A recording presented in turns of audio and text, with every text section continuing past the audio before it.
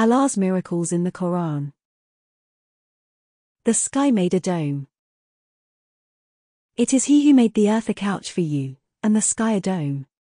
He sends down water from the sky and by it brings forth fruits for your provision.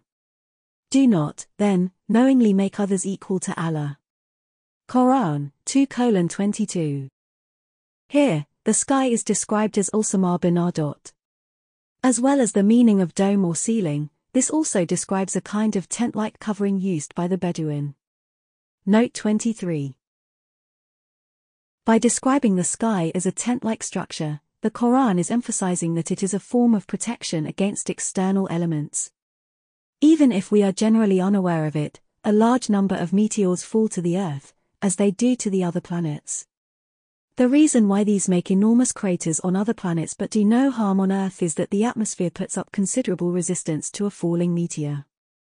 The meteor is unable to withstand this for long and loses much of its mass from combustion due to friction. This danger, which might otherwise cause terrible disasters, is thus prevented thanks to the atmosphere.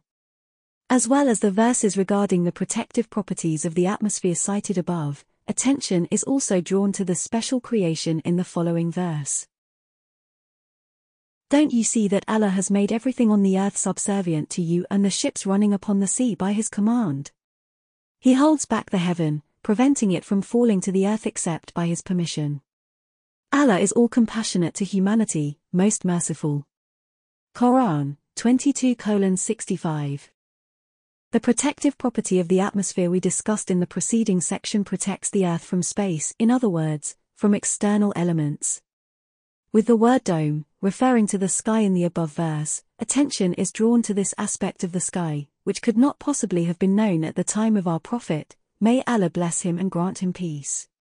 The fact that this information was imparted 1,400 years ago in the Quran, when there were no spacecraft or giant telescopes, shows that the Quran is the revelation of our Lord, the Omniscient.